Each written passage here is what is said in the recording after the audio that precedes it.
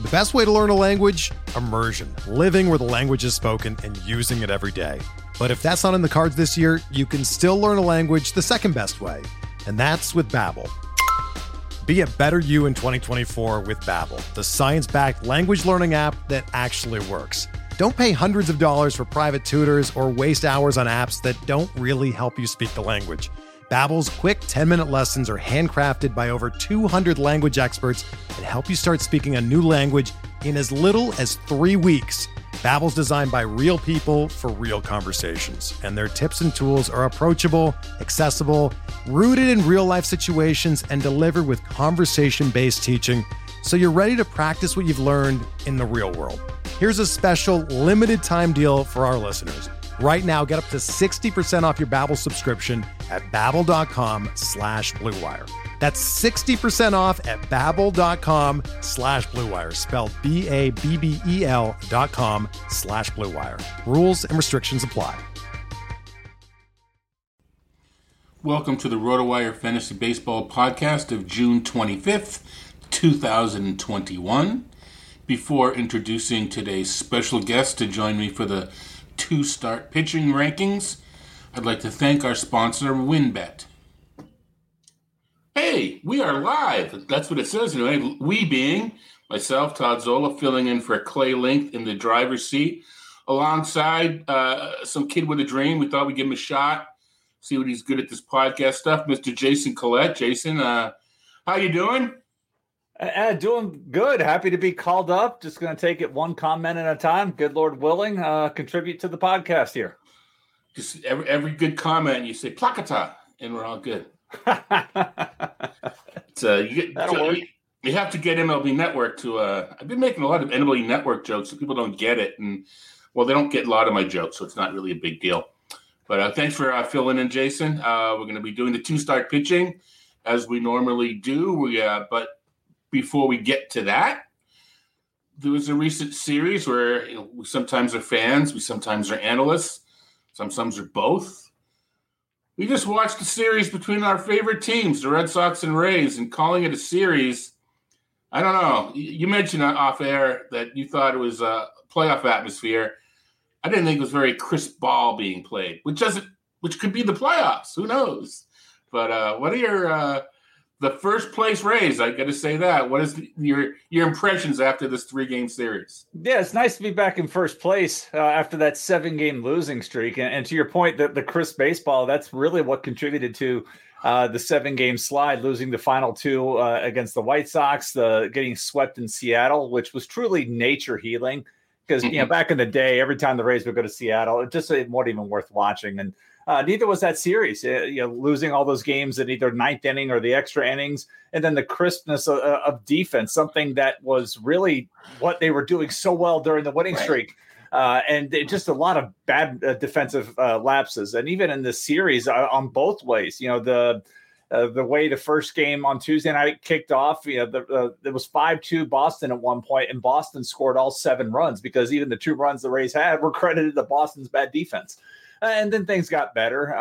Even last night, I think Boston was thrown out on the bases 4 times last night between being picked off and the great play at home being thrown out. But it had a playoff-like atmosphere because the crowd was really into it on Tuesday with Wander Franco's promotion. Right. I think that's where Clay Lake really he was there. Obviously wanting to see his favorite pick of the last 2 years go finally get up there. So a really live atmosphere on Tuesday, which was fun to watch, even though the outcome wasn't what I desired. But last 2 games, even last night was just crazy. I mean, 1-0 on a wild pitch. That was it. And Nick Pivetta and Josh Taylor took a no-hitter into the 8th inning. Kevin Kiermaier, of all people, is the guy that broke it up with a hit the other way, something he should be doing more of. Because quite frankly, his at-bats are just barely above a pitcher quality at this point, but the guy still gets it done defensively, as you saw last night when he threw out Hunter Renfroe at the plate. So just nice to be on the backside, upside of it. And it was an interesting series, and I fully expect them to get trashed by the Angels tonight because they've spent a lot of energy in the last 3 days because this is a critical series. I mean, it's the end of June, But you look at the way the standings are, every one of these games counts, and Boston and Tampa Bay still have a lot of games left with one another, 13 or 14, because they've only had 2 3-game series so far. So they've got more coming. And whereas I think the Red Sox and Yankees still have about the same amount of games against one another as well, because somehow those two teams haven't played each other that often either, which is going to make for a fun stretch here down the back half of the season. Right. Sox play the Yankees this weekend. Matter of fact, they've only had that one series where the Red Sox swept the New York in the Bronx. The revenge series, we'll see what happens, is coming up. But right, I was just disappointed by the quality of play for both teams. Mm-hmm. Usually weird things happen between these two teams, but it's usually not talking about bad play. You mentioned the base running. It wasn't just bad defense. It was poor base running, especially on Boston's part. Aggressive. There's a fine line between aggressive and reckless, and I think they were kind of teetering on that line a little bit too much last night. But yeah, what a fitting ending on a wild pitch. You alluded to it on Twitter. 1-0 game. Not a whole lot of base runners. Was not exactly a Greg Maddux special. No, it was so weird because even on Wednesday night, and one more thing about the base running, I thought Xander Bogaerts getting picked off in the first inning trying to steal third base. That was I don't understand what you're doing there. You have 2 outs. You're going to score on anything through. That was weird, but that helped switch momentum too, because that could have been a huge inning. But that game Wednesday night, so many deep counts, and that game took forever. And then last night, we get into the 8th inning, and there were 5 combined hits, and the game was still taking 3+ hours. And that's really why I say it felt like a playoff series, because the at bats. Yeah, and Boston has typically been a very aggressive club. I mean, they do have their share of strikeouts. They don't walk that often because they have been aggressive in the lineups. Conversely, the Rays are high in both. They're either first or second in the league in strikeouts, but they're also very high in walks. And so, but both teams struggled, and maybe that's part of the I can't feel the baseball and I can't really command my pitches anymore type of thing, which definitely was a problem with Garrett Richards. But that was a lot of deep counts, and so that game last night still went a lot longer than you look up and you're like, there's been so few hits, there's been a few walks, obviously, but every count seemed to be just deep, and that's why that game went 315, 320 last night. Yeah, and there were a couple other games I wanted to watch, and I just one TV. I don't use the computer yet, streaming them yet. I usually turn it on. I get frustrated, and at some point during the season, turn it on, look up the code. But I'm the TV clicking guy, and there are other games I wanted to watch last night, including a combined no-hitter. Not so much what I wanted to watch that, but just did Craig Kimbrell even realize that was happening? He finishes the game and he's like, "Hey, great, we won." Everybody's running. It looked like he was. Wait, something happened. Right, crazy. Don't know with Mr. Kimbrell there, but we'll get to the Will Richards and the pitching when we talk about 2 starts, because he's lined up for 2. Well, we'll talk a little. Whatever we can talk about it now. You mentioned the. Obviously not. He's talked about it himself. He says it's a different pitcher than he's been for the past 9 years. No, the Red Sox broadcast wouldn't come out and say it. They jumped around it. He benefited from something on his fingers, and he alluded to it as well. I'm a little concerned about Garrett Richards, and I came out on Twitter last night and suggested that Boston use him as an opener. Chaim Bloom is familiar with the concept, I believe. Yeah, and wouldn't mind seeing him as an opener. Maybe bringing up Tanner Houck, and this is the Red Sox fan talking more than the analyst, because it's probably not the best idea. But use Richards as an opener. He's throw 95, right? Let him throw 97 for 2 innings, up on the zone, get some strikeouts, bring in Tanner Houck, and the day is saved. I don't think we'll see it, but I don't think it's out of the realm. Right, and I would like to see them bring Jared Durant up with Houck too. My AL tout team could really use that, and even one of my NFBC teams where I had him. So I would love to see that come up. For me, this goes for everybody. It's like, I think all of us have been checking in-game spin data just to see, but that is nothing's definitive right now. It's just something to watch. Right, and you can't declare. But that said, you look at Richards' in-game spin data and it was bad, but then you validate it with the eye test. And, you and I both watched that game. He could not command his breaking balls at all. I mean, they were just useless pitches. I think 3 ended up being strikes. If I recall, 2 of them were generous calls, but anytime he was trying to throw his curveball or slider, it just wasn't happening. And the hitters really they didn't need to do it, and they just waited for the fastball.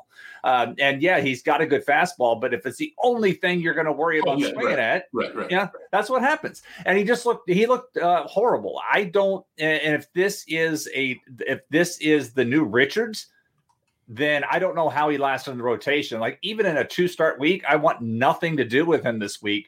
And if you disagree with me, go back and watch the highlights of that game. Go back and look at the archive. He truly had nothing but a fastball. And it just the breaking balls, he just does. And you could see it in his face, everything, his body language, all of it was like, I don't have this pitch. And it wasn't like, but even compare Rich Hill. Rich Hill also pitched in that game. Rich Hill's in-game spin data was also way down from his season average. But Rich Hill is a veteran that still knows how to spin a baseball and can still command it. Yes, he had 5 walks in that game. There were a couple of hitters that he was pitching around. I think he wanted nothing to do with JD Martinez for the most part. He wanted nothing to do with Xander Bogaerts, and who could blame you, the way Bogaerts beats up teams, particularly Tampa Bay of late. So he did have 5 walks, but he also had 5 strikeouts. And Rich Hill's whiffiness has been down in his last couple of outings as he's weaned himself off with it. But that's the difference. It's like, if you have a pitcher whose best pitch is a breaking ball, maybe it's gone from a great pitch to just a good one. Well, with Richards, it went from a good one to an unusable one in this last outing. So it bears watching. So for me, I pass on him this week in a 2-start week. That KC start should be a nice transition. I mean, the Oakland one's going to be a little rougher on him. I believe, that's the matchup he has. So that's really where I want to take a look and see how that's going to play out for the KC. But do your homework. To me, bench him, but watch that game to see if he can control that breaking ball. If he can't, I don't know how he stays in the rotation. Yeah, to sort of embellish the point you made about right now, we're just monitoring, and you don't really want to do knee-jerk reactions. I wrote a piece for the site, RotoWire Z-Files, where I looked at the range of spins on the 4 major pitches that require the spin, the 4-seamer, sliders, curveball, and cutter. And depending on the pitcher, the Yu Darvish's range was 700 or 800 one year, from 2100 to 2800. So, and the standard deviation was well into triple digits. So that's one reason why we need to wait. We need to find out if it's rare variance or if it's real. A single drop doesn't tell us much. Now, I think in the case of Richards, when it was so high, we can. It's okay to make. I think we can make that assumption that you're making, that there's something going on. There's just some other. You can't make that categorical assumption regardless of who the pitcher is. I think we have to take a wait and see approach. But with Richards, it is pretty obvious. So you were talking about Richards' 2 starts this week. That's a good segue. We'll go into the meat of the podcast, the 2-start rankings. Explain to Jason where we'll be doing a little bit. I'm sure over the years you've seen myself and DVR, myself and Clay do a little bit. What we do is we go through the 2-start pitchers. We'll give you guys the matchups, and we'll give a ranking 0 to 5. Somewhat arbitrary. I usually go by my rankings, which I didn't do, so I'm working blind. I will do them for the site tonight. But 5 being the best, 0 being I don't want any piece of him. Jason has already put the 0 in for Garrett Richards. We're switching platforms. We used to be able to post the rankings on the site, on the page of the old platform. We haven't figured out how to do that yet. So what I've done is I've made up a Google Doc, which I will make publicly available. Don't ask me to read the URL now, because I haven't put it through tiny URL yet. So it's like Rudy Jelinek and Win Remishal combined here. But, yeah, there we go. So I will post a link to the rankings after the podcast. I'll tag it when we send it out. So you normally see it on the splash page. we'll have it on a Google Doc. Whether Clay wants to keep going with the Google Doc, that's up to Mr. Link. And good for Clay taking some time off. I believe he's seeing some family. But as Jason and I talked about before we head on, I don't think it's a coincidence. I don't either. There's no way. He announces he's going on vacation. Then the Rays call up Franco. It's just it's way too lined up. There's no way. Right. The other thing that happened this week, and I'm not sure, TJ Antone came off the IL. So can you imagine if there's an interleague game and Antone faces Franco? Clay would explode. Yes, he would. Yes, he would. It reminds me of the spring training way back when Jason Howard and Steven Strasburg were all the rage. And if remember at that point Hayward was breaking windows in parking lots with home runs. Yeah, it seems like ages. I was watching the Cubs game the other day, and honestly, I have forgotten that he was still active in their lineup. And I look and I was like, oh my God, those are his numbers right now. Wow, it's crazy where his career trajectory, everybody's got the aging curve, and like his is the aging cliff. There wasn't a curve. It was like, and it's gone. Yeah. Well, if rah-rah speeches during rain delays of World Series is a category, he's a first round draft choice. Indeed. So the story goes anyway. Here's me putting my jack back in that's all why people wondering what I'm doing. All right.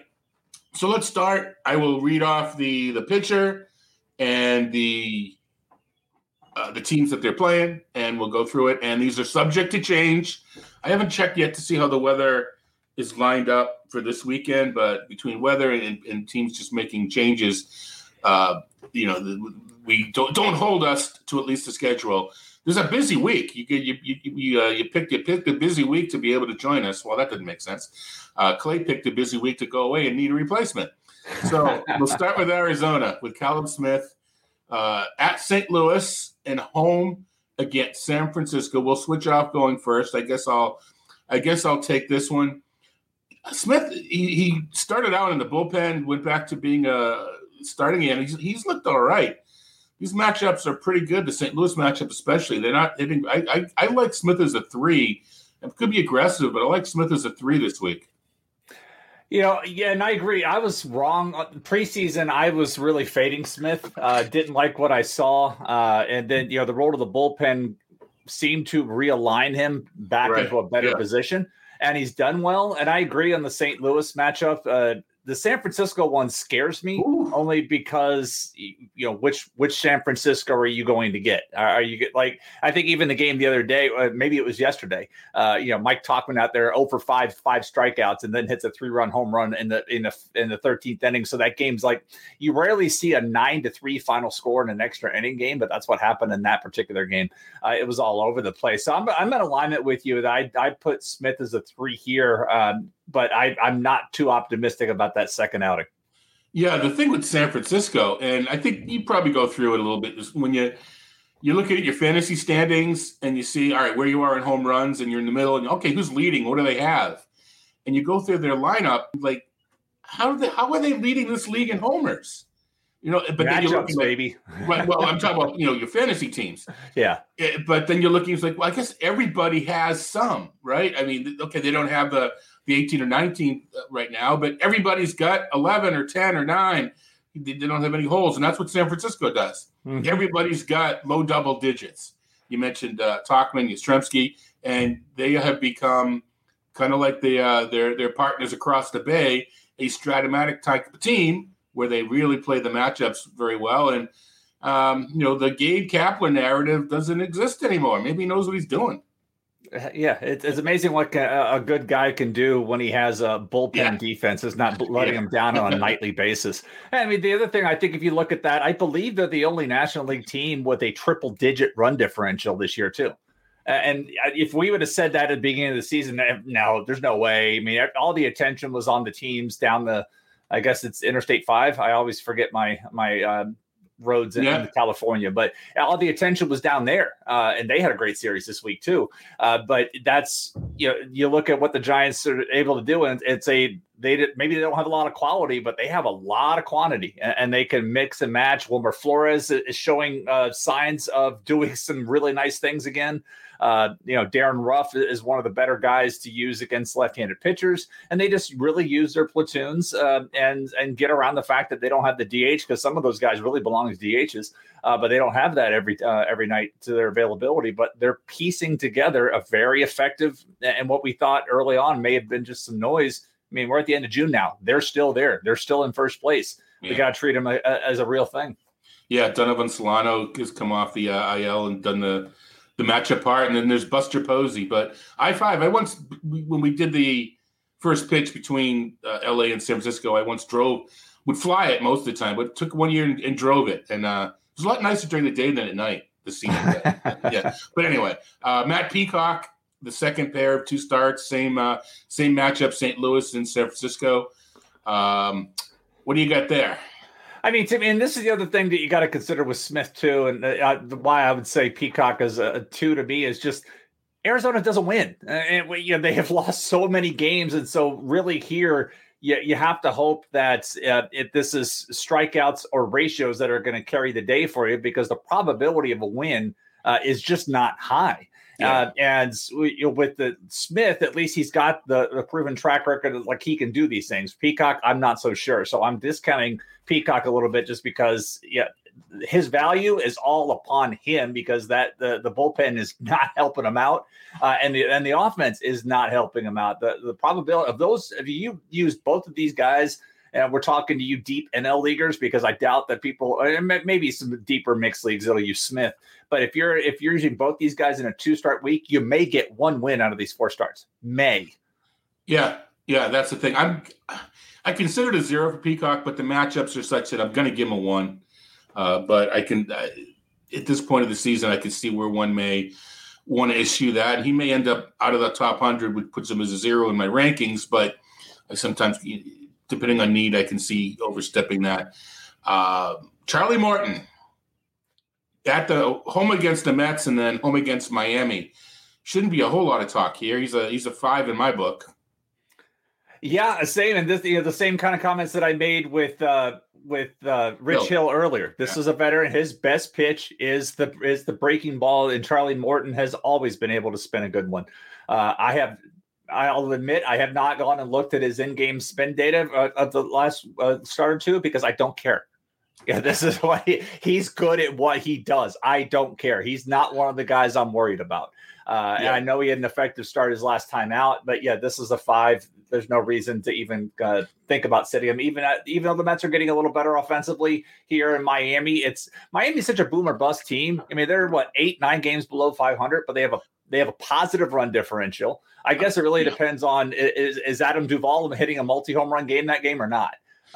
He's one of the weird ones, 215 average, but he's got 15 bombs, 50 plus RBIs. He and Jesus Aguilar are just driving in runs left and right on that club. And you would think they'd be better in the standings, but they're getting ready to get into some sell mode here too, because that team is not young.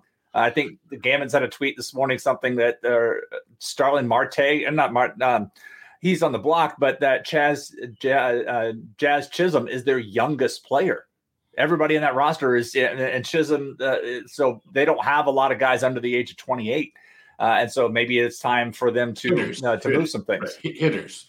Yeah. Their entire staff is under 20. Right. 20. Hernandez at 25 is the elder statement. Speaking of pitching on Miami, Edward Cabrera is crushing it on rehab, and we could see him soon. We'll get to Miami in a little while. Yeah, the thing with you mentioned the Pythag, they're like 3 games over 500 with their Pythag. I don't know the exact number, but their 1-run record is terrible, and a lot of that is the bullpen.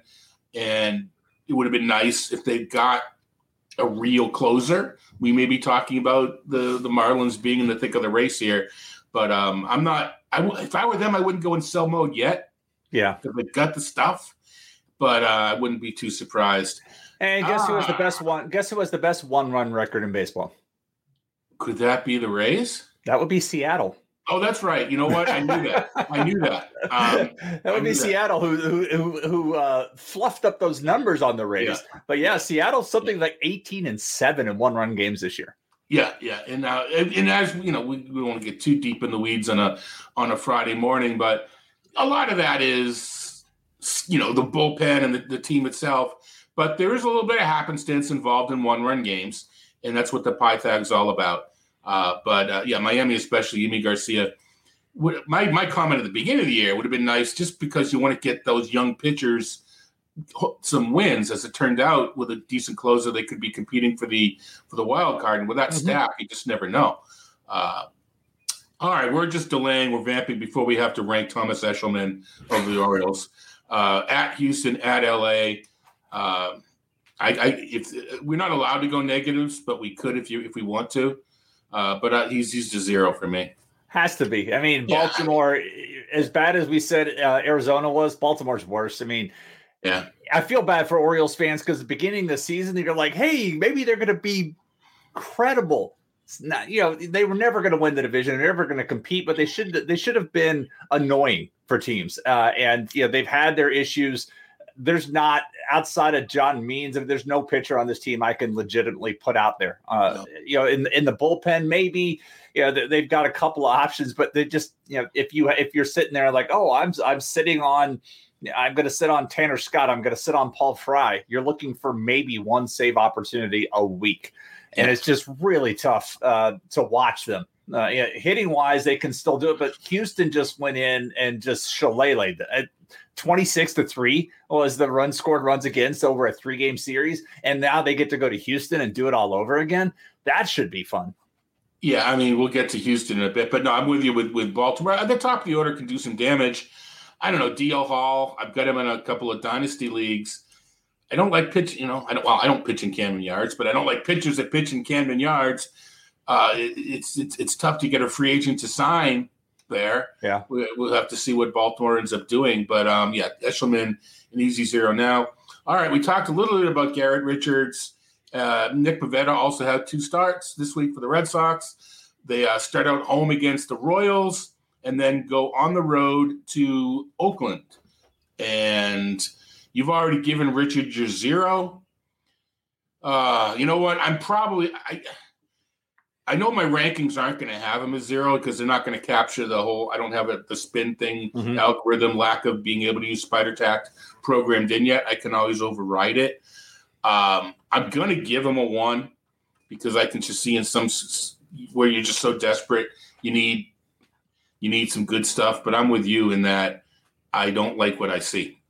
And I already mentioned that I think they should use him as an opener and stretch out Tanner Houck I didn't see what he did last night on the farm. I believe Houck started for the Woo Sox last night to see what he may have done. The plan was for him to come up in the second half. We'll see what happens. You mentioned Duran Duran. The Red Sox seem set on having him go to the Olympics. They want him to have that experience. Him and Tristan Casas, who's with Portland. I don't think Columbia made it. I don't think Jeter Downs is going. I need to check on that. I apologize that I should know that. I'm actually for the Red Sox. I'm actually as excited for Jeter Downs to come up as I am for Duran. But I do think that they want Red Sox fan wants Duran up here yesterday. But fantasy fan wants him up yesterday. Yeah. Rays fan, keep him down. Let him go to the Olympics. Hell, let him go on vacation. Let him go wherever Clay is at right now. By the way, Houck did not pitch for the Woo Sox last. He may be pitching tonight. Okay. But last night it was Gonzalez pitched last night and got destroyed. But Duran did steal his 8th base this season.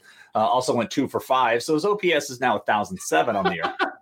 And we're saying this, but I mean, no guarantee that he hits the ground running. So, see Jared Kelenic. Yeah, exactly.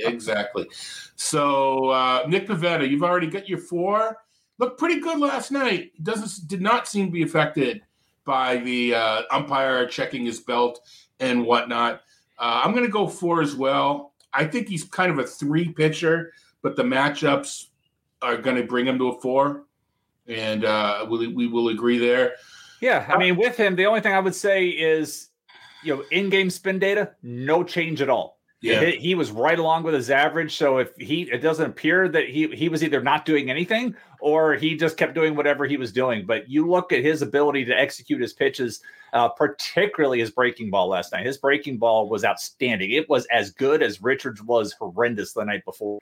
He was even working 96, 98, working that up in the zone and then getting the breaking ball off that.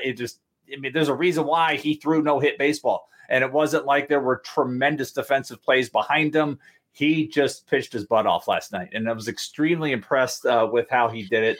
Let's not forget, it took him 11 decisions to get a loss. The way the season started. I'm always reminded of the story last year when they acquired him. They made the changes. They acquired him because they said they thought he could be, they were comparing him to another Glasnow, is how Kyle Bloom commented. When you watched the way he pitched last night, you saw it. So I was extremely impressed with what I saw yesterday from him. And again, the Oakland matchup, that one's tough, particularly in Oakland for that. But the Kansas City one should be nice for him because I did see him pitch Friday live in Kansas City, and he gave up that monster shot to Adalberto Mondesi, who's shocking, is back on the IL again. Same team I have Duran on, so that's why I'm like, please come up. But that was really the only mistake he made. He was cruising, and then he just left one, and that one got destroyed with that. So the Kansas City matchup should be good for him because Ryan O'Hearn will not be able to poke one out of Fenway the way he was in Yankee Stadium this past weekend. Yeah, a little bit of a difference there. Yeah, and as far as the no-hitter and being taken out of the game at 100 pitches, Pivetta wasn't going to come out for the 8th anyway. That's right. And if they had a 2-0 lead, or maybe if Chavez didn't make the error, maybe Pivetta would have gotten a chance to close out the 7th. And it wasn't already at 100 with taking him out. I think it was more a matter of Alex Cora just seeing a walk previously and just not seeing what he wanted. And guess what, Red Sox fans, they didn't lose the game because of that. They got out of the inning. And yep. And Troy was coming up too. If people remember, the one good defensive play that happened for Pivetta was the previous time Troy was up. He hit one to the wall that Hunter Renfroe made a terrific play on, and that's how that no hitter had even gotten that far. Yeah, I mean, the expected batting average on that play was probably like 850, and Renfroe made a phenomenal running play on that one. In his revenge series, being homered in this series, but he stole that hit. So that was the one good defensive play behind him. But that's do you want Choi facing Pivetta a third time when he made that quality contact the second time? And I believe decent contact. I don't recall the first at bat, but I was.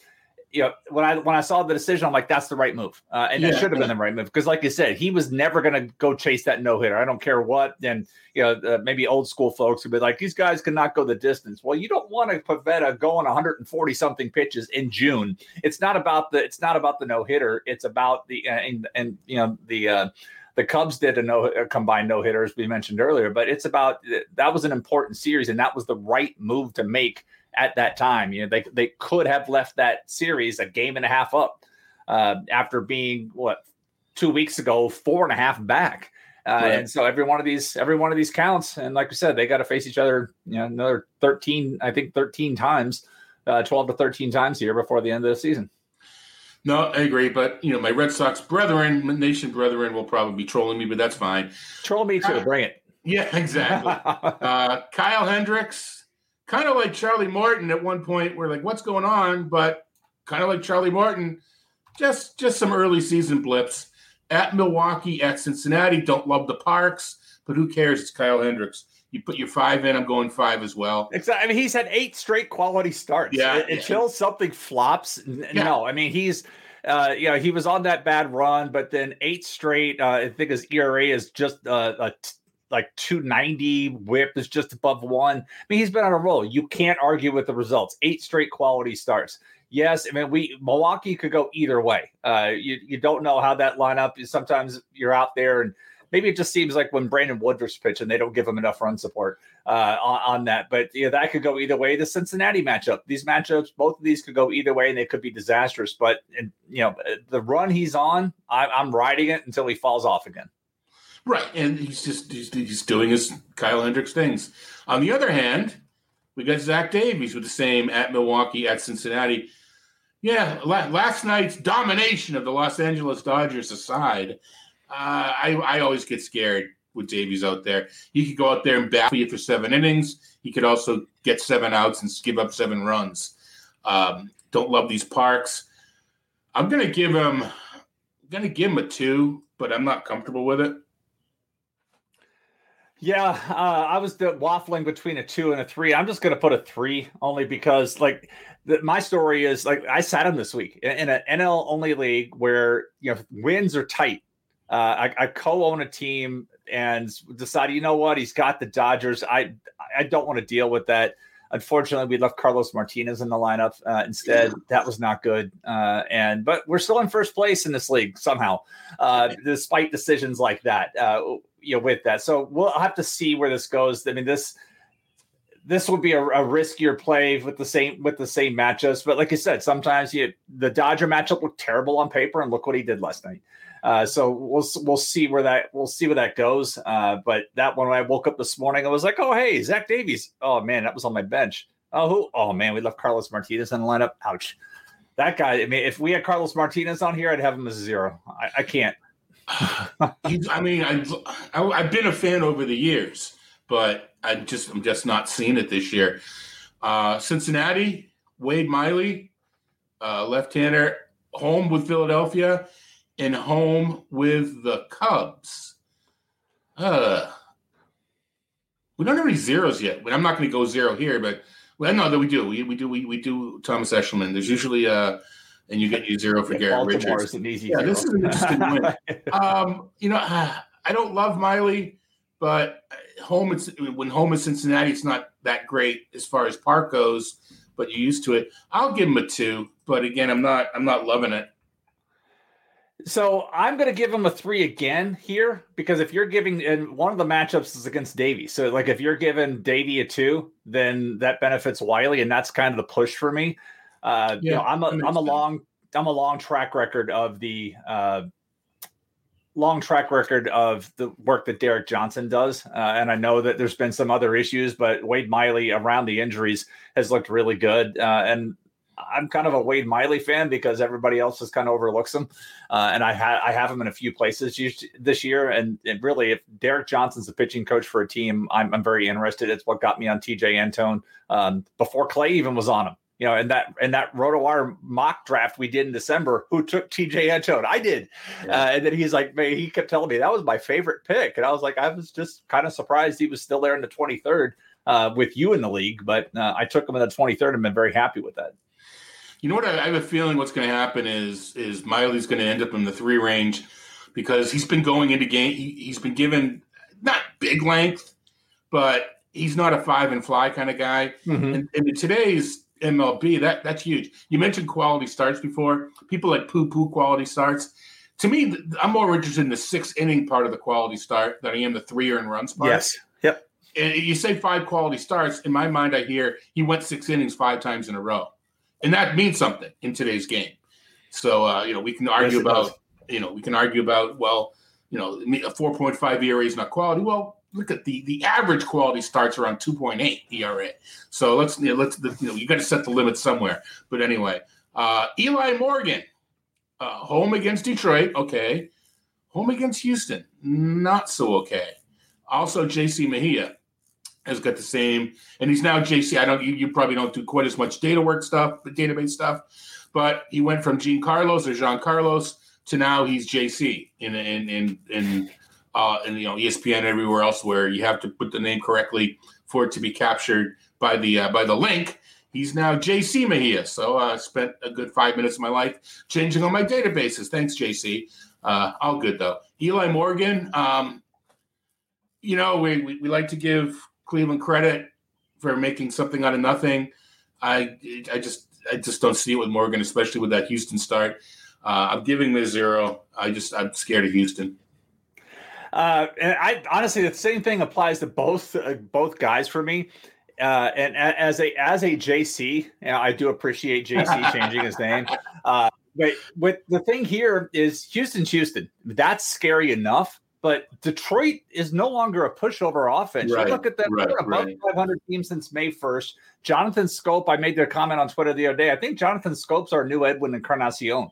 You look at April, and he was non-existent, which if you ever owned Encarnacion, that's what happened in April. And then May, he would start to heat up, and then June, he would get hot. And go look at Jonathan Scope. I think he was hitting $150 in April. And then, May starts getting hot. He's continuing to hit in June here. But that offense, they can put up some numbers now. And they're more competitive than we ever thought they were going to be if we go back and look at April. So for me, both of these, I want to put both of these guys as zero because Detroit could do something, and we know Houston's going to do something the way they've hit. So I really don't want to part with either one of these guys this week. Yeah, I'll get to Mejia and say you mentioned Scope. I actually wrote about him in this week's Z-Files, which went up this morning. As far, I think I titled it in case you missed it, just being some players that started out slow and are now mixed league worthy.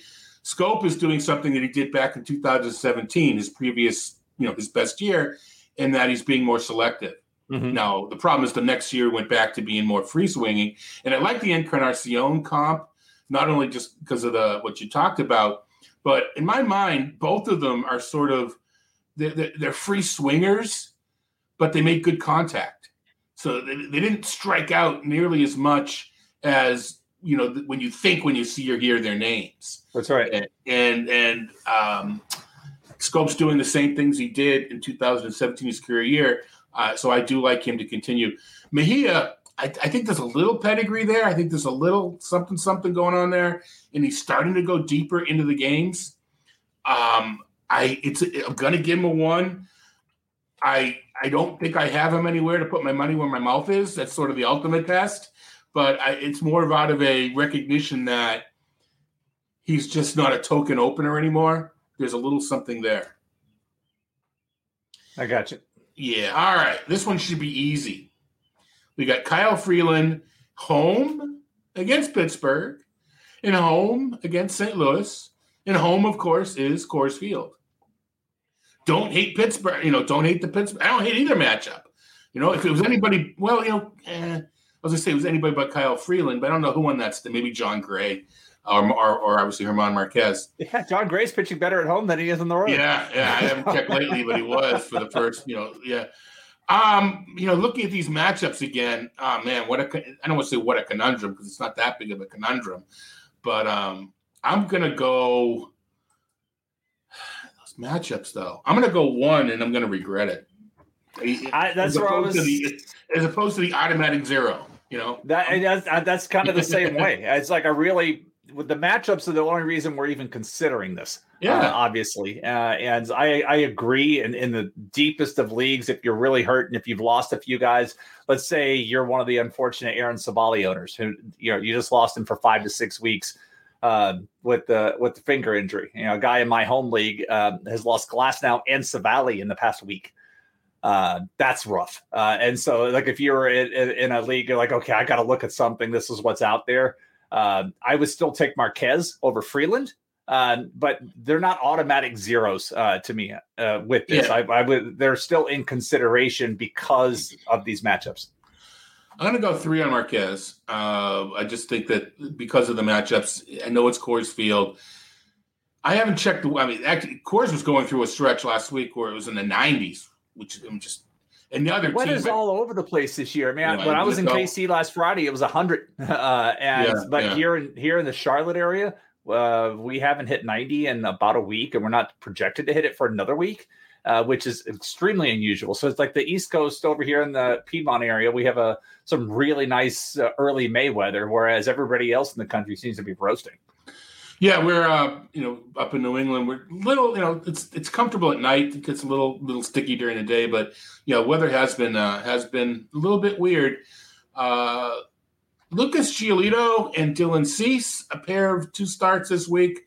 We're scheduling for the White Sox home against Minnesota, and at Detroit. We talked about Detroit being a little bit better offense, a little pesky offense. Giolito, I think he's still in the 5 range for me. Yep. Although is that really Lucas Giolito in that MLB commercial? That's not what I pictured Lucas Giolito to be. But anyway, Dylan Cease. At one, maybe this time next year when you're filling in for Clay, he's in that automatic 5 range. He's showing signs of it, but he's also showing that he's still young and prone to lapses of wildness and command and control issues. I'll go 4 for Cease. I'm just not confident enough to go 5 yet. Yeah, I mean, again, he's somebody that you should put on your homework list to watch to see how he's working under the new rules, because his last outing was quite a dip from where things were. So it's in particular his 4-seam fastball lost just over 200 RPMs in the rules. So that was his first. So like I would have had him as a 4. I'm putting him as a 3. I need to watch another start or two before I'm confident, because I think right now, and it isn't this whole thing as we've talked about, I don't think it's future path. It's just, this is the learning curve. Everybody adjusts to something, and this is the learning curve. So how are these guys, like, I don't want to write Richards, getting back to Garrett Richards, we can't completely write them off. But if we watch these 2 starts this week and they're much like what we just saw with Tampa, then you can. Then you're like, okay, bye. That's 3 in a row. He can't command the curveball. I don't know how he's going to stay in the rotation because they have a good option behind them.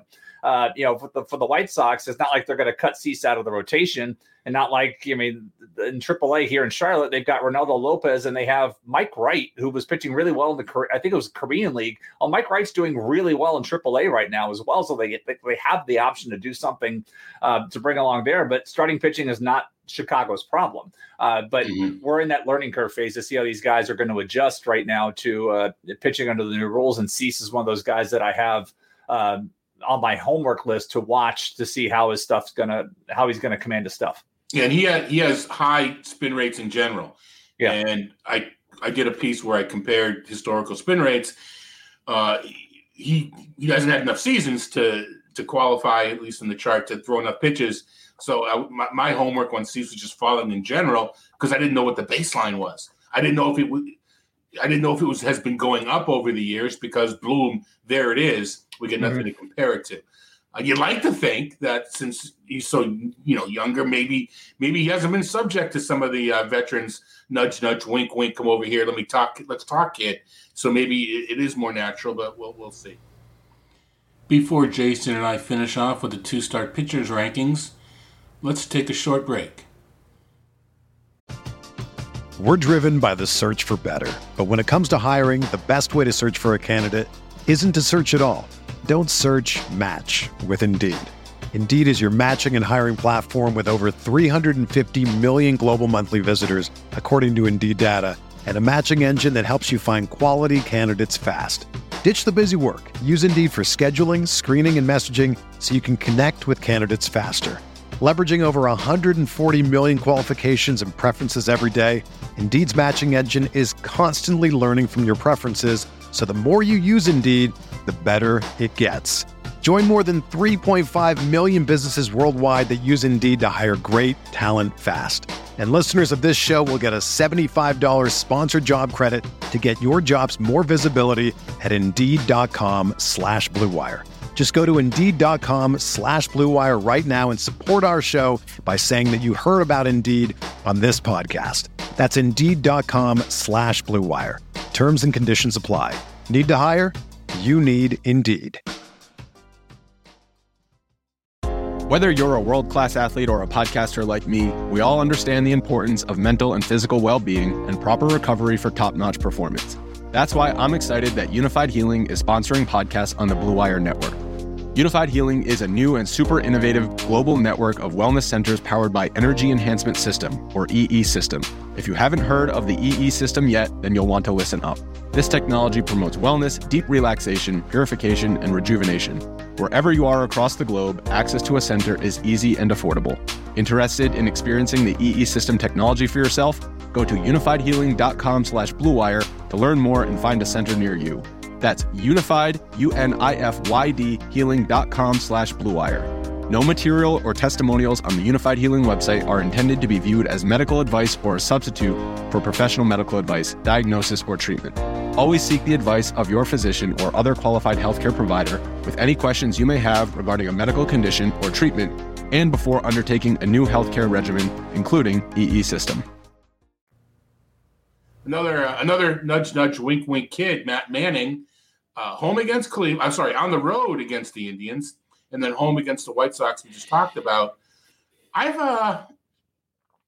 Manning was interesting. I was confusing with Dane Dunning for a moment. Manning is I don't know if Dunning's on the list, but I'm impressed with Dane Dunning. Manning, he was not doing nothing on the farm. I know he's a very highly rated prospect and not taking away from the possible career, but he looked terrible on the farm. Come up to the majors, and you'd think he was a seasoned veteran. It just kind of, especially in today's game where the rookies are not translating very well at the very beginning. But you've gone in with your two. I'll let you talk about it, but I'm there as well. I was skeptical when he came up because of the terrible early start with Toledo. But I like what I'm seeing. I'm seeing a composed kid. Don't love either matchup, but I'm there with it too. Yeah, and the matchup's really what's driving it. And when you look at why he was terrible in the minors this year, it was the home runs. And that's when you look at his home run rate, he gave up 11 home runs in 32 and a third inning in AAA. That's what was killing him. It's hard to do. And it's really tough to do, but he was doing it. And so that's where he was getting hurt. But historically, he didn't have that. He didn't have that track record, in AA, 7 home runs in 133 innings. So he all of a sudden got crazy. And I don't know if the winds were blowing out there in Toledo. I don't know where he was playing the games, but that's what was driving things. And so, I believe in his future. I just don't believe in his immediate future right now. These matchups are a little scary to me. And so I have him as a 2. I, again, don't want to fully dismiss him, but there are risks associated here with putting this 2-start week in your lineup. There shouldn't be too much risk with Zach Greinke home against Baltimore and at Cleveland. Until shown otherwise, he's still a 5 for me. Exactly. Gotta love those bets. There's value in those bets, and there's not a lot of sexy upside. But my goodness, is there very little downside? There's always someone who doesn't want to be a year too late. Yeah. And one of these years they're going to say, "Ha! Do a victory lap. They were right," forgetting about the 8 years they were wrong. So that's Danny Duffy, Kansas City at Boston, home against Minnesota, coming off. Actually, I thought he was going to come off the IL. He did. He pitched Wednesday. Wednesday. Okay, so when you used to do the daily note. I think I actually replaced you for daily notes on ESPN. You did. Thank you, by the way. Been very good to me. But when I'm doing an update for one day's notes, doing that day's notes, and preparing the template for the next day's notes. These things all run in your head. Mm-hmm. All right, so he has one outing under his belt. It wasn't very long. I love what Danny Duffy was doing pre-injury. Same. Increase the strikeout rate, working up in the zone, mixing up the pitches. I love what he was doing, and I think he'll get back if he's healthy. I just don't know if this is the week he's going to do it. I agree. Yeah, I mean, I have him as a 2 only because I'm not sure he's going to get 5 innings with it. I mean, the matchups should be decent enough for him. Again, Boston, it could be boom or bust. One of the things when you look at Boston, when you think lefty pitcher, you automatically hone in on JD Martinez's track record against lefties. He's in a bit of a slump right now. When you look at his power potential. So he, that's something to focus on. And Minnesota, that's obviously a very attractive matchup. But Duffy, he was on a 40 pitch limit against New York when he pitched on Wednesday. I can't see him going from 40 to 100 over the span of 3 starts. And so for me, it's probably a 40, a 60, and maybe an 80. So, for him to get it would be highly unlikely he's going to get a win out of either of these. And it may not be enough strikeouts or ratio to really matter much. So, I'm not saying bench him, but set your expectations, because I just don't expect him to go deep in either one of these games to qualify for that win. Yeah, for sure. Brad Keller may not go deep enough to qualify for the win either, but it's not because of the pitch limit. It's because he's not very good. And he's I was on the Keller bandwagon. I mean, if there really is such a thing as more of a, a one-man, red wagon. But Keller crushed me in April. Started to come back. Crushed me again his last 3 starts. Maybe it's because I want him to do well. I'm thinking of him a 1, but I can't do it. I'm going to go 0 with you. Yeah, I put him as a 0. I mean, when you think about like yesterday's matchup against the Yankees, one thing, if there's a problem the Yankees have had this year for the most part, is like right-hander slider pitchers. And it's like Keller should have been like, okay, this should be a decent matchup. And he barely made it out of the first inning. And last year was fun. If you had him last year, I think I had him for $2 in multiple leagues, and that was fun. In a short season, anything was possible. But that has not played out. Even if you look at the way the numbers, or maybe it was 19. There was the one good Brad Keller year I had him, and that was nice. But I moved him. In fact, in one league, my home league, I traded Brad Keller to get Danny Duffy. That was fun until the injury. So that's where I look at. But I can't. I just because I did watch some of that game on Wednesday. And I immediately regretted using him in DFS because I was like, I'm going to be cheap. I'm going to take him here. I had Chris Bassett as my other guy. I'm like, yeah, this will work. No. So, yeah, no, I'm done. Yeah, speaking of done, we got Dylan Bundy at the Yankees and versus Baltimore. And even the revenge game factor, I don't even think it's going to play out well here. For me, early on, the narrative was he looked really good. Then he ran into, I believe, the Red Sox and the Dodgers, and they're going to beat up a lot of pitchers. That's right. And I expected him to rebound. He hasn't rebounded. And nope. I think I tweeted the other night, and Clay didn't get this, so maybe you will. I don't know.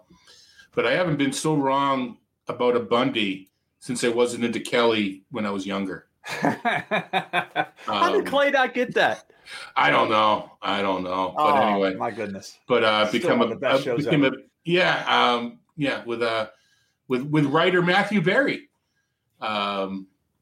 Did not. And Marcy Darcy went to my high school. There we go. Wow. I didn't watch the show. I just became a bigger Christina Applegate fan later in life. A late life crush, LLC. Anyway, Bundy, gosh. You'd want it. I don't know if I can go 0. And I look at these matchups and I'm going to go 0. Well, sometimes to loop in a previous discussion, the best trades you make, the best trades sometimes are the ones you don't make. Right after that Boston and Dodgers, when they were just shellacking, I was like, you know what? I think his ERA at that point was like 6.10. In my home league, and there was a team that I needed starting pitching. I had just lost Duffy, and I have a lot of power in this league, and so I offered Justin Upton straight up for Bundy and was declined. Like, no, I'm going to stick with Bundy, and this guy is still suffering in home runs. Meanwhile, Upton got a little hot, and I'm glad I've avoided the 19 earned runs that Bundy has given up over the 5 starts during that time. So his ERA has not gotten any better, although his last outing against Detroit, we talked about them earlier, he pitched around some trouble, 7 base runners in 4 innings and only allowed 1 earned run there. But that was the highlight for him. And so that's where it's no thanks. I just can't use him this week. Yeah, I mean, my theory is if in order to make up for the bad Dylan Bundy, you need the good Dylan Bundy. And either you start him or you drop him. Mm-hmm. And I'm dropping him. I mean, I have him in a few 12, and I don't play a lot of few. I think I have 112. He now is droppable, and someone's going to pick him up, and he's going to get it together. But especially in FBC, with reserve spots being so valuable, I don't think I can sit on him. And I have not done enough of a deep dive, pitch mix and velocity and everything else to know actually what's going on. I just don't know. I just don't like what I'm seeing. Trevor Bauer, I think he's still a 5. He's obviously worth watching. He may not be the 14th, 15th overall Trevor Bauer pick anymore, but I still think he's worthy of a 5. I agree. I mean, what do you give up? 2 home runs, the first 2 batters the other night against San Diego.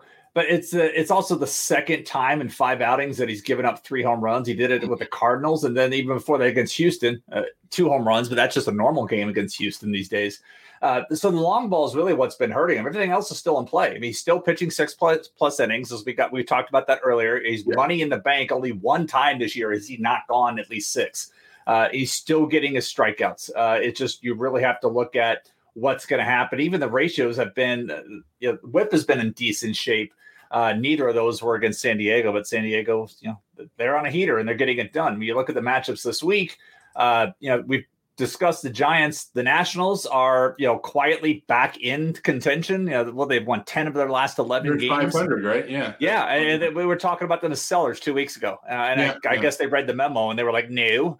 And they've gotten hot and they're winning games again. And maybe they're going to add because Mike Rizzo has never been one to dump. Mike Rizzo, if you're hanging around, I'll go get you the pieces that we need. I don't know what their budget's like or where they're against the cap, but they're back in, and at least go look at it. Anybody, if we said Miami shouldn't sell and they're 7 games below 500, then the Nationals definitely shouldn't either. And so they've been able, and Kyle Schwarber, as long as he's hitting a home run every game, the way he's turned into a leadoff hitter out of nowhere like this. It's been fun to watch what they're doing. And I think it's been kind of quiet. It's kind of weird to have an East Coast team quietly get this hot. And maybe it's because just the Astros are just doing what they're doing. Everybody's talking about that again. But the Nationals have quietly started to rebuild the 2019 script. Yeah, I was going to say, they don't have to – the coach doesn't have to say, think about what the Washington Nationals did a couple years ago. All they got to do is point to, look at the ring. That's right. That's the reminder. Miami, we've talked a little bit about their offense. Nothing wrong with their pitching. Lefty Rogers at Philly, at Atlanta. Don't love either matchup, but I do love Rogers. That whole staff has been impressive. No secrets there. It might end up being a 4 on the rankings just because there's a lot of 2-start pitches this week that push people up. And if I go to my 1 to 20, 21 to 40, it might turn out to be a 4, but I'm starting him. Yeah. Put him in the Dylan Cease category with me. Do your homework because his last start, the spin rate on his slider was down over 300 RPMs. So you look at his spin rate, it was down. So he's on the homework list for me. Okay. And so I want to go back and I put Cease a 3. I'm putting Rogers a 3. And I've liked Rogers this year, but I want to see the learning curve because that was quite a noticeable dip, and so it bears watching. All right, no, that makes perfect sense. A couple of really good starters from Milwaukee. Both have got home against the Cubs and at Pittsburgh. Freddie Peralta, the first one, and Brandon Woodruff, the second one.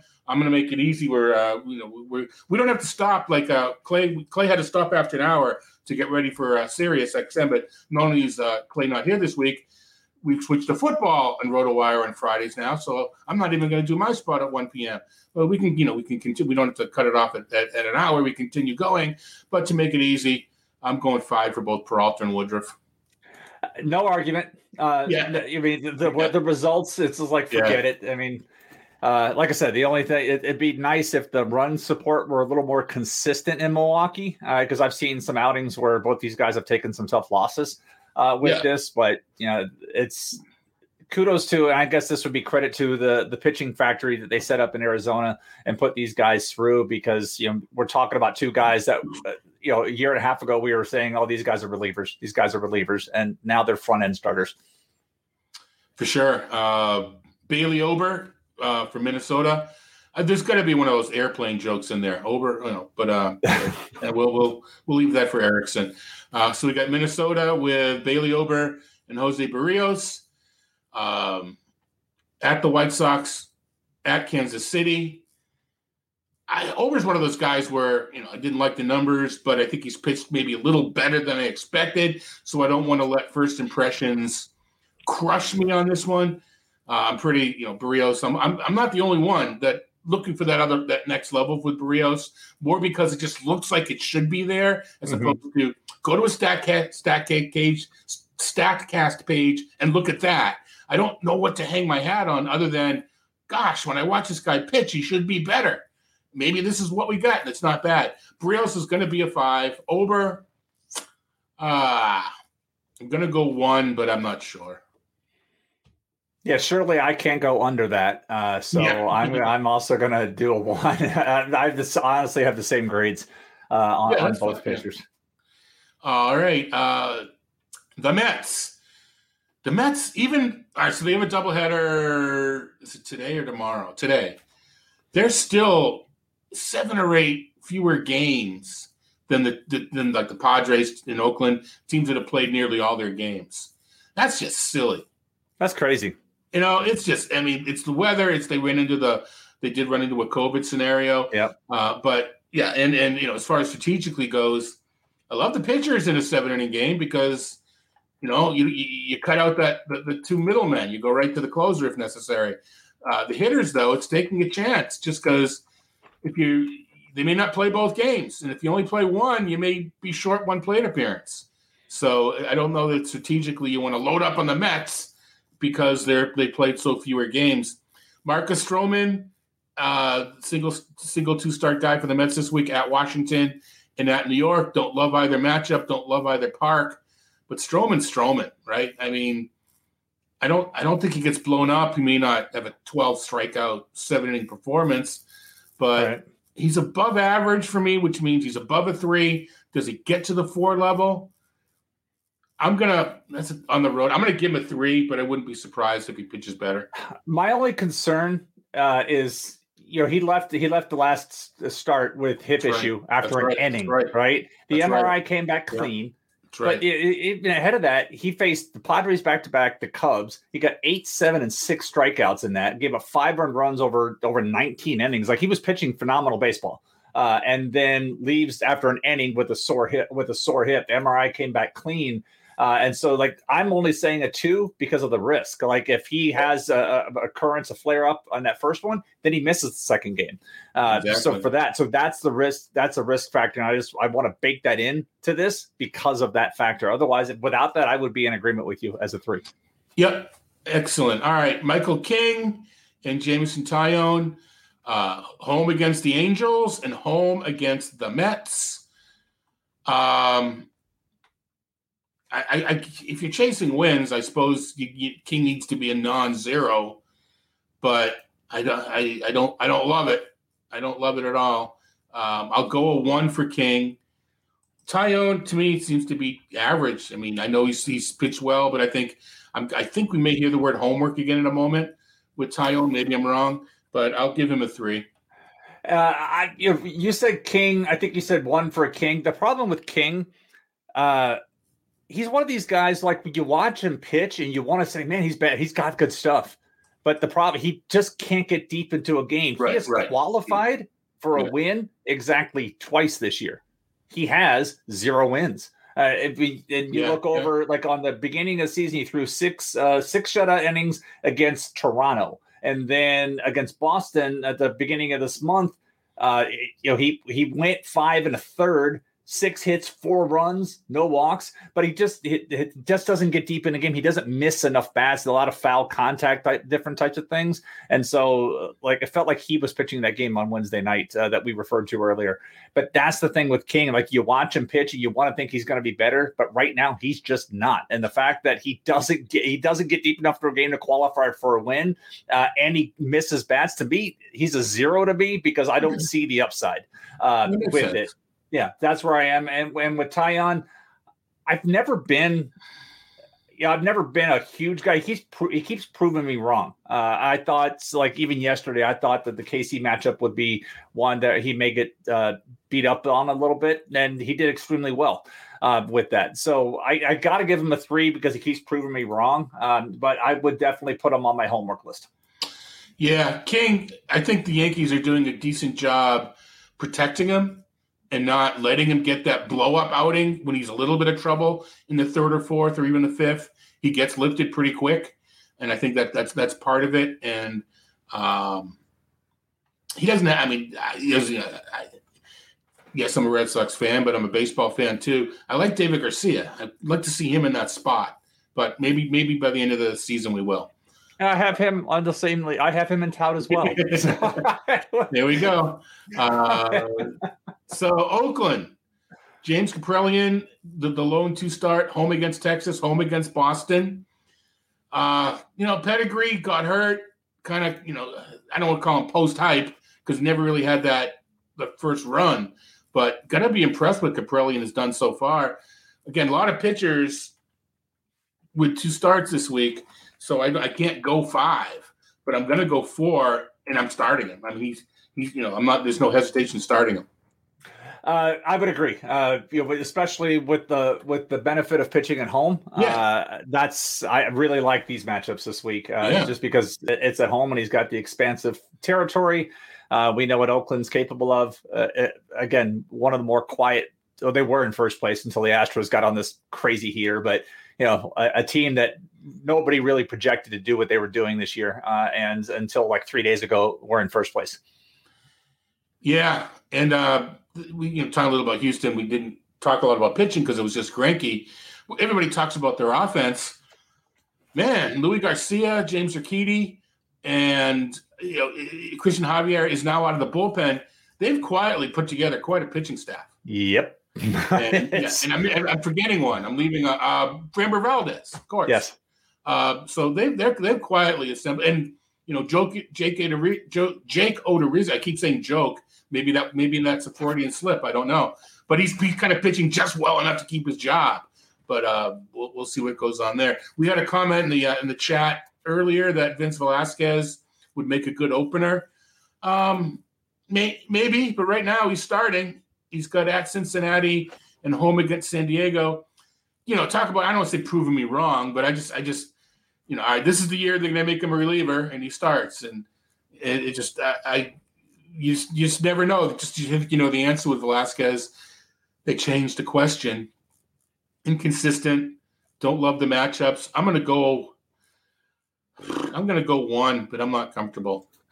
I'm very comfortable saying 1. Yeah. Well, I really am, because I agree with the comment. It wasn't me making that comment in the chat, but I would agree with that as well, because there are another guy. Watch him pitch. You see some things. You're like, man, if he could only, and you maybe have to set some guys up for success, because when you try to look at, okay, is he going to work as a starter? Again, he doesn't get too deep in the games. He over the last outside of that outing against Boston. Where maybe it was a relief outing because it was only an inning a third, but he is typically a 17 to 21 batter face guy. With that, he's going to have his problem with walks. He's never really able to avoid those, and he gives up his fair share of hits. So WHIP is a problem. Ratio, the ERA has been a problem. I mean, he's just multiple runs scored outside of that 6 shutout against Miami. And that's where it is. So if you're starting him, you're hoping for strikeouts. That's really his one upside right now, that he pretty consistently delivers to that. And so if you're trying to set him up for success, maybe that's the role to use him in, is to use him as a multi-inning opener, not just the first inning, the first and second, and then get him out with that. But to me, I'm very comfortable putting him as a 1, because he may go, he's going to have to start both these games. Maybe he gets a win out of one of them, but I'm not seeing much. Maybe he's a better primary pitcher, that trusting Joe Girardi to get him out of there, when he's in trouble. Maybe if he is pitching well, you don't want to just, take him out because you have to. So maybe he's a better primary pitcher and trust Girardi's experience to know how to manage it. We'll see. We'll move up a little bit quicker here. We may have time, but you folks listening may not. So we'll move through. We'll bust through these the last few a little bit quicker here. Spencer Howard, 2 starts, home against Miami, home against San Diego. Still like the guy's future, but I'm going 0 now, but it doesn't mean I don't like next year. It doesn't mean I don't like him for this going forward. I don't disagree. Yeah. Pittsburgh, this probably shouldn't take long, although after Chad Kuhl's performance last night, may change things, but Chase DeJong and Kuhl at Colorado, home against Milwaukee. At Colorado's tough. I mean, if we want, we could have made a play for either one for a low mark if it was home in Pittsburgh, but I can't go higher than 0 for either one with that Colorado start. And even the other one's Milwaukee. It's like no. And even though Colorado's not near the squad that they've been in the past, Coors Field is still Coors Field. It's still undefeated, unfortunately. Interesting here with San Diego. We can take a little time talking about Blake Snell at Cincinnati, at Philadelphia. Don't love either matchup. Couple of parks, which and Snell's had some homer issues. It's almost FOMO, though. It's still Blake Snell. He's showing signs of getting it together lately. I'm going to go 2, for a guy that you would have typed in 5 without even thinking this time last year. Yeah, it's crazy to see where things have been. I mean, he's his own worst enemy. That's the problem. He just doesn't. It would be nice if some of the same critiques. It's like if you don't want to tell a guy to pitch for contact, but don't be in such a rush to get the strikeouts on guys. Let him put the ball in the play, but it feels like sometimes like he's getting deep in these counts because he's trying to come up with the put away pitch. Whereas, trust your stuff and trust your defense behind you. And he's got a good defense behind him. But until he can put together consecutive starts, I can't grade him any higher than a 2 here. Yeah. So next up for Seattle, Chris Flexen at Toronto versus Texas. Showed signs early on of improving his strikeouts and did a little bit, then fell back. But sure enough, he's kind of bouncing back a little bit, showed what he did earlier in the season. You don't love that. Toronto care. I don't care if it's at Toronto, even if they're playing in Jellystone, whatever the joke is, I'm still scared with that Toronto lineup. You don't mind the Texas start. I see you have a 2. I'm gonna share the 2 with you. You cross your fingers that you get through Toronto unscathed, and then you make up for it home against Seattle. Right. I mean, the Toronto start in Salem Field is the tax you pay for enjoying this week's start against the Rockies in Safeco. Like, he was a sexy pickup this week because of that matchup. I mean, there's been a lot of work done on how poorly the Rockies performed the series immediately after leaving Coors for a while, and that was Seattle. And so, Flexen had a no decision in that game, but he pitched well with it. And so, I streamed Flexen this week, but this is the tax you pay if you're going to keep him. Then you got this start at Salem Field against Toronto, but then you get to come back against Texas, and that offense is wildly inconsistent. It becomes either average or very poor. And against righties, a guy like Nick Solak, just terrible against right-handed pitching this year, so that helps neutralize them a bit. Adolis Garcia has been, sometimes multi-home run games, sometimes invisible, up and down type of thing. So I'll take that Texas matchup, which is why I'm giving them the 2, because the Toronto one could be a little scary, but the Texas one should be really nice. Yeah. Anthony Desclafani at the Dodgers, at Arizona. Another love one, don't love the other matchup. Desclafani, though, gets the strikeouts. And the Dodgers, you know what? I mean, they're scary, but I don't think you have to just categorically avoid them like we've done. I mean, we're joking with Zach Davies last night. I'm going to go – you've got a 4. I want to go 4, but it may be I'm going to go 4. I'm going to ignore the fact that with so many good starters, he may get pushed down, but we're going 4. Yeah, and the risk – I mean, Desclafani's been awesome this year. That's been the fun thing, because you talk about things that are just freely available out there. He was easily end game material sitting out there. And I picked him up in many places. He said 15 starts this year, 8 wins, 2.77 ERA. The one bad outing he had was against the Dodgers. Put a 10 spot on him, a 2 2/3. And that was a month ago. So it was still recent. And that's why, if the Dodgers matchup wasn't on here, this would be a 5 for me. I'm to the point where Disco, he's just 5 for me. But that's why I put it as a 4, because that outing is it's the only time he's gotten beat up all year, and it was that night. And so that's why I've got to put a 4 here. Yeah, he's just lucky that we already had the word Gombert in a lexicon, or it would be Desclafani. We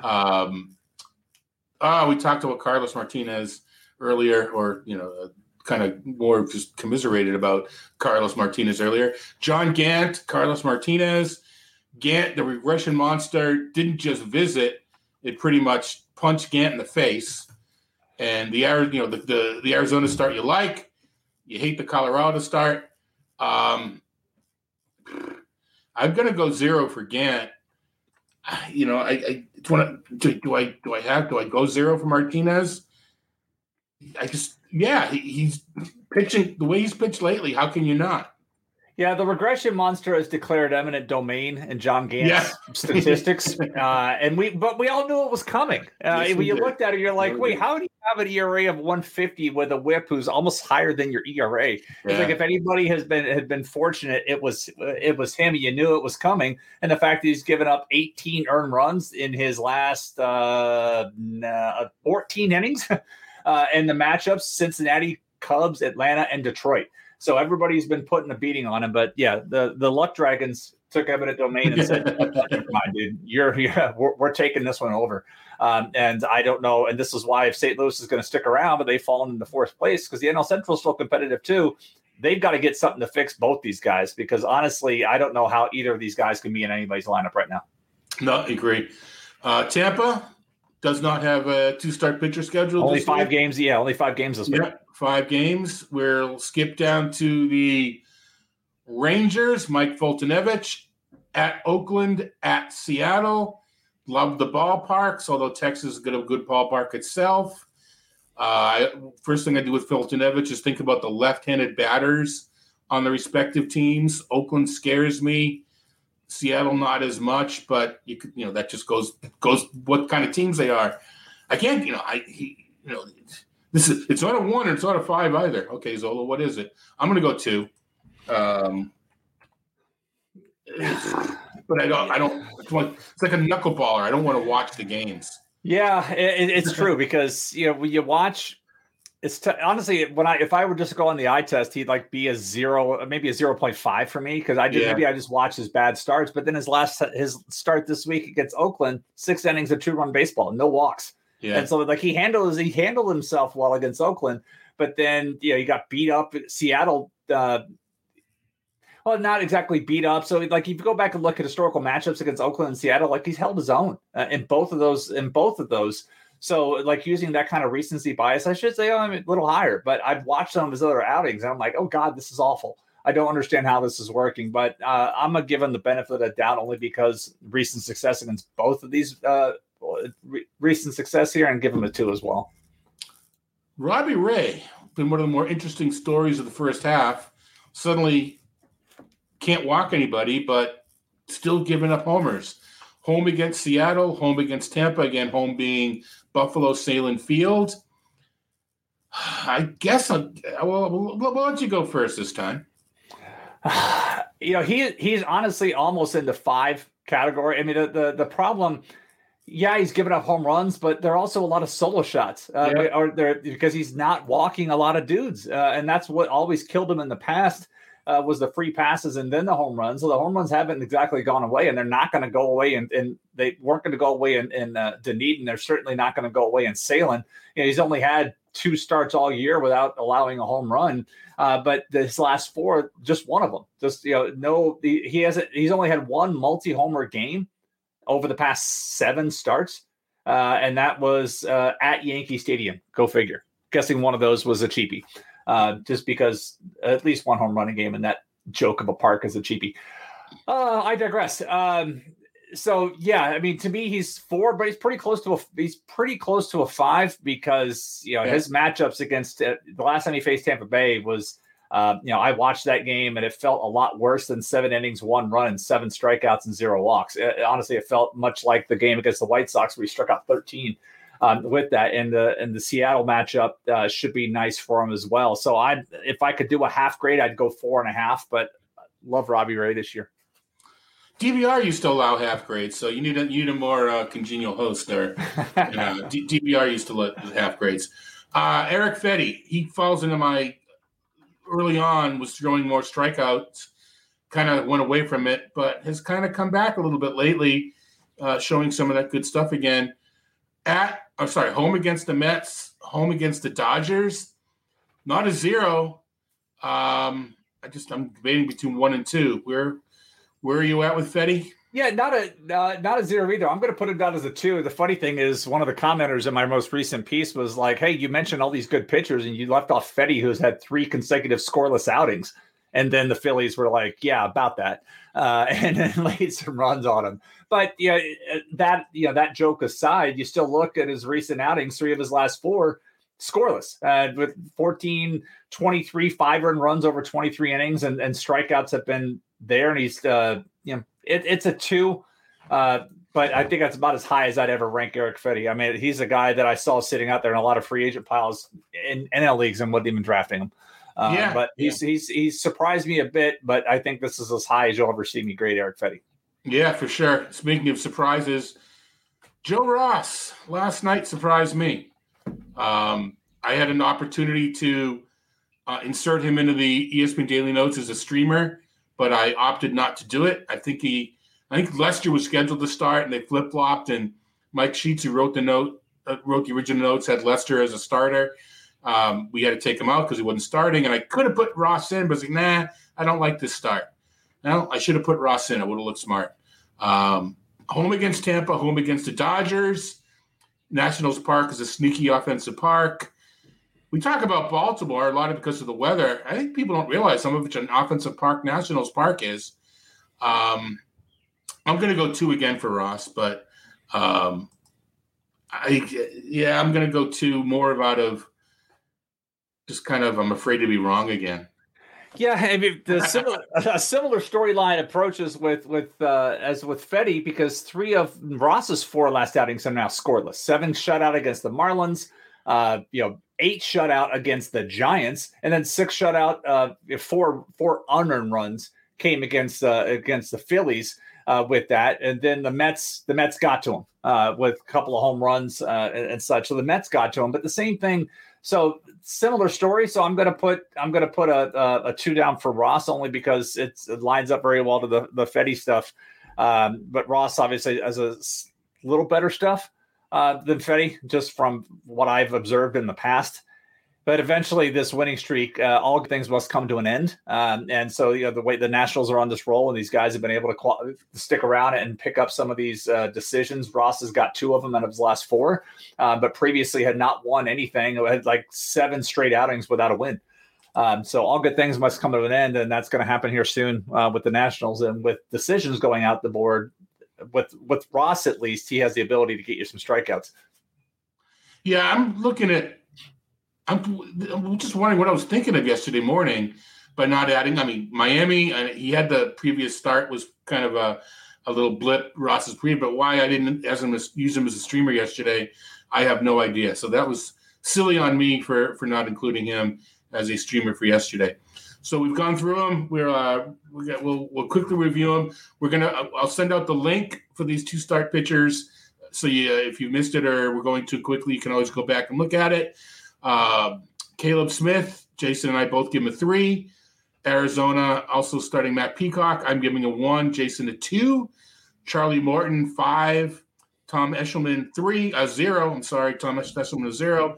Garrett Richards gets a Red Sox fans colored glasses 1 from me, 0 from Jason. Nick Pivetta gets a 4 from both. Kyle Hendricks 5. Zach Davies 2 from me, 3 from Jason.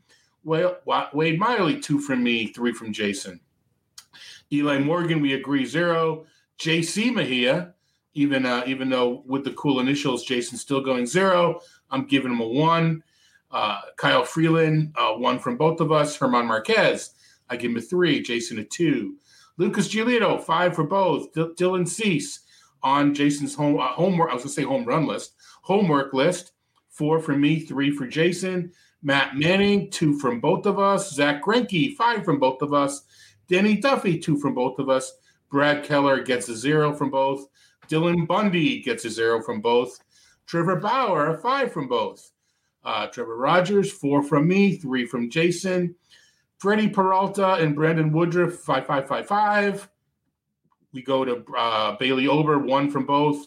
Barrios, 5 from both. Marcus Stroman, 3 from me, 2 from Jason. Homework list again from Jason, watching those spins. Michael King, 1 from me, 0 from Jason. I'm hoping that one of the 2 outings he sneaks in 5 innings and sneaks out a win. Actually, with correction, Rogers was on the homework list. Stroman was on the injured that's the hip correct. list. That's there why we we got go. Stroman. Absolutely, yeah, with the hip. Jameson Taillon, 3 from both. James Kaprielian, 4 for both. Vince Velasquez, 1 and 1. Spencer Howard, 0 for both, but we both still are not getting rid of him in our dynasty leagues, hypothetically. Chase DeYoung, Chad Kuhl, 0s across. Blake Snell, kind of a reluctant 2s. What's gone on? Chris Flexen, 2s.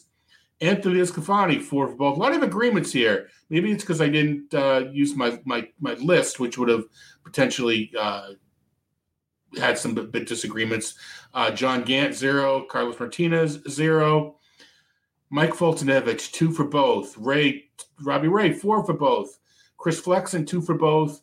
And Joe Ross, 2 for both. We had a little longer than normal, Jason. Appreciate you hanging out the extra half hour.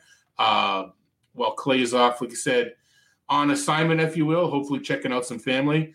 What do you got going on this week? What did you write about this week, and what are you planning for next week on your collect calls? Right now, I'm working on looking at how pitching numbers are making a shift. Like I've had this concern for a while about workload as it starts to catch up. You look at numbers this month and offense. A lot of people will say, "Oh, hey, it's because they're changing the baseball. That's why offense is up." But you got to go back and look at context of things as well. One of the things I noticed is that ERA of starting pitchers has made quite a leap this month. From in May, it was 4.03. This month, it was 4.47. So that's a sizable leap. I want to go back and look at what happened in previous Mays to June with it. And as we've mentioned, the weather's been a little crazy this month around, but the reliever ERA is not showing that same kind of thing. And so the behavior of relievers pitching indicators have been more consistent, whereas starters are doing that. And maybe is that the starters, their workload's catching up with them? Because let's be real, it didn't look like many teams were changing the ways they were using their starters from even 2019. It's like we see guys out there doing 100+ pitches right out of the gate. I think a couple of teams that come to mind. I even wrote a couple of weeks ago in Collect Calls about my concerns with Cleveland and how Cleveland was running their guys and their starters. And, Savali ended up breaking down and Bieber ended up breaking down. But Terry Francona was riding those guys rather hard. And the same thing was really happening in Oakland on the relief side. It seemed like Yusmeiro Petit was pitching every game. And he had 7 wins in his first 26 outings. Well, he hasn't had a win since. And he blew the lead yesterday, the day before against Texas. So I'm trying to look at that, a revisit of that to see where we're at with some of this. And is there anything to be worried about with starters as we've seen some high profile starters go down here in the last 7 to 10 days? And we're not out of it. I think it's going to be more of the same. And this summer it's going to come down to, and that applies to your fantasy team as well. Who has depth? I mean, if you're in a keeper league and you have 40, your 40-man rosters, how many of those spots do you have on prospects where your eyes are towards the future rather than now? And are you like, okay, I just lost this pitcher and I don't want to cut this prospect, so I'm going to just leave this guy in my lineup? Or like, are you willing to forego immediate stats for the future? Or are you just going to say, okay, I got to do something here? And maybe that depends on where your league rules. If you have to have active guys in, these are all stories I'm having in local conversations, because there are some teams that have, like, I've got too many prospects and I'm not going to give those guys up. So I'm just going to carry these dead guys in my lineup. And it's a keeper league. So if I don't do well this year, I'm out. They're like you and I and Tout, we don't have that luxury. We want to make sure we get above the point threshold. And so we have to pick up some of these guys and maybe make a cut here off the reserve roster because you have to try to find something. So it all depends on that, but that's really where I'm trying to take a look at things right now. No, it makes sense. I like right. Joe Sheehan talked about it with Jeff on their recent podcast. It's not just the changes; it's a delta over what normally happens, and so that's the key. So good to looking forward to seeing that piece again. Thanks, Jason, and I know you've got a little bit of a change coming up on Monday. Good luck going on there. Thanks. I'm sure we'll hear all about it on Twitter. And we'll continue to see some of your tweets in the ballparks, and I'll be at, this Tuesday I'll be at Polar Park for the third time to see the future Red Sox center fielder Jarren Duran. Although I think they're going back with some Olympic stuff. We'll see. How is that park? You know what? I'm not gonna go overboard with the plot. It's very nice. Okay. But what park isn't, right? That's nowadays. Yeah, I'm going tonight. My son and I are going to Kannapolis. They have a new the Kannapolis Cannonballers. They used to be the Kannapolis Intimidators, and they did not have a nice ballpark. And I'll come out and say that now. They had probably the worst one I'd been to in the minor leagues. It was an old park built in. If anybody had listening or watching had been there, it was not a great park. The new one's fantastic. It's right in near downtown Kannapolis, which is this old Main Street USA type of feel to it. It's a really nice park. Going there for the fourth time tonight. I should have a mini season ticket package because I just really enjoy it. And the Charlotte Knights are on the road, so that wasn't an option up there. But really have enjoyed my times going up to the games in Kannapolis. They got a really nice Old Arbor Brewery is right there. You can go there and pregame. You got a couple of eats options right there before you walk in. But being able to watch minor league baseball this year has been fun. And now that I've done all 30 major league parks with my trip to Kansas City last week, now my focus is getting to more minor league parks. And I want to get to Greensboro, Winston-Salem, places I haven't been to yet. In my 7 years of living in the Carolinas, I haven't ventured out to too much of those. But now my focus the rest of the season is getting to more minor league games.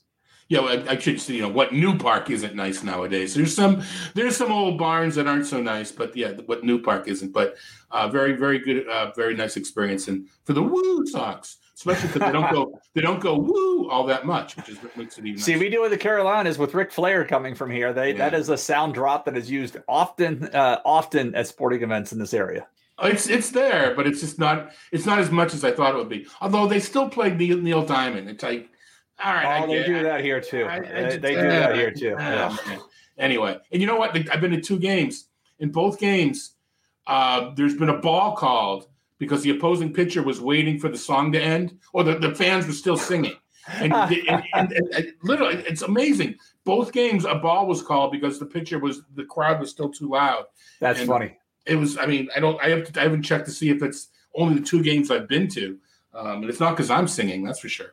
But anyway, this time we really will say goodbye. Thanks, Jason, for hanging out. Check it out. We'll have the 2 starts posted on a Google Doc for you guys to check out later. Clay will be back next week. Won't be babbling so much. And have a great weekend, everybody. Take care, guys. Thanks. Bye.